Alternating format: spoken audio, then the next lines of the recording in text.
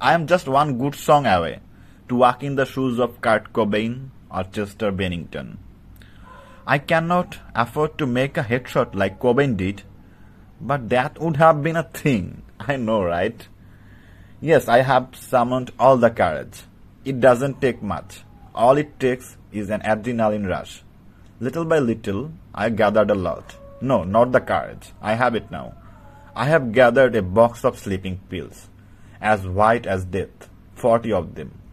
I will sleep like Rip Van Winkle. Oh, it has Rip in his name. How funny. Will I puke if I take them all? Well, who knows? It's like Schrodinger's cat. I would never know. When I would know, it would be too late. All I shudder that the pain my family would go through, rushing me to the hospital, drying their eyes out, crying, thank God I would be dead by then.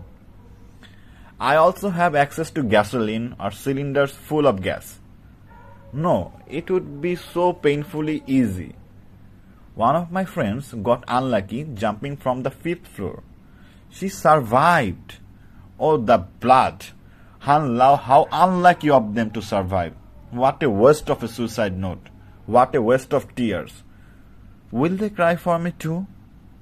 Well, who knows? It's like Schrodinger's cat again. Cyanide? No, too easy. I deserve a bit more pain, right? But no blood, please. I will hate to see my last dress get ruined.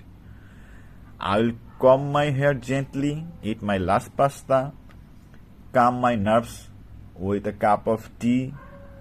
I won't put on perfume, since it would minimize the smell of death. It needs to be adequate, not sufficient. How much perfume would be enough? Well, who knows? It's like Schrodinger's cat again. On second thought, little bit of blood won't be bad though. A little bit of melodrama, people will think twice before touching me. I hate when people touches me. Yes, even after death. No, I wouldn't know that for sure. Well, who knows? It's like Schrodinger's cat again.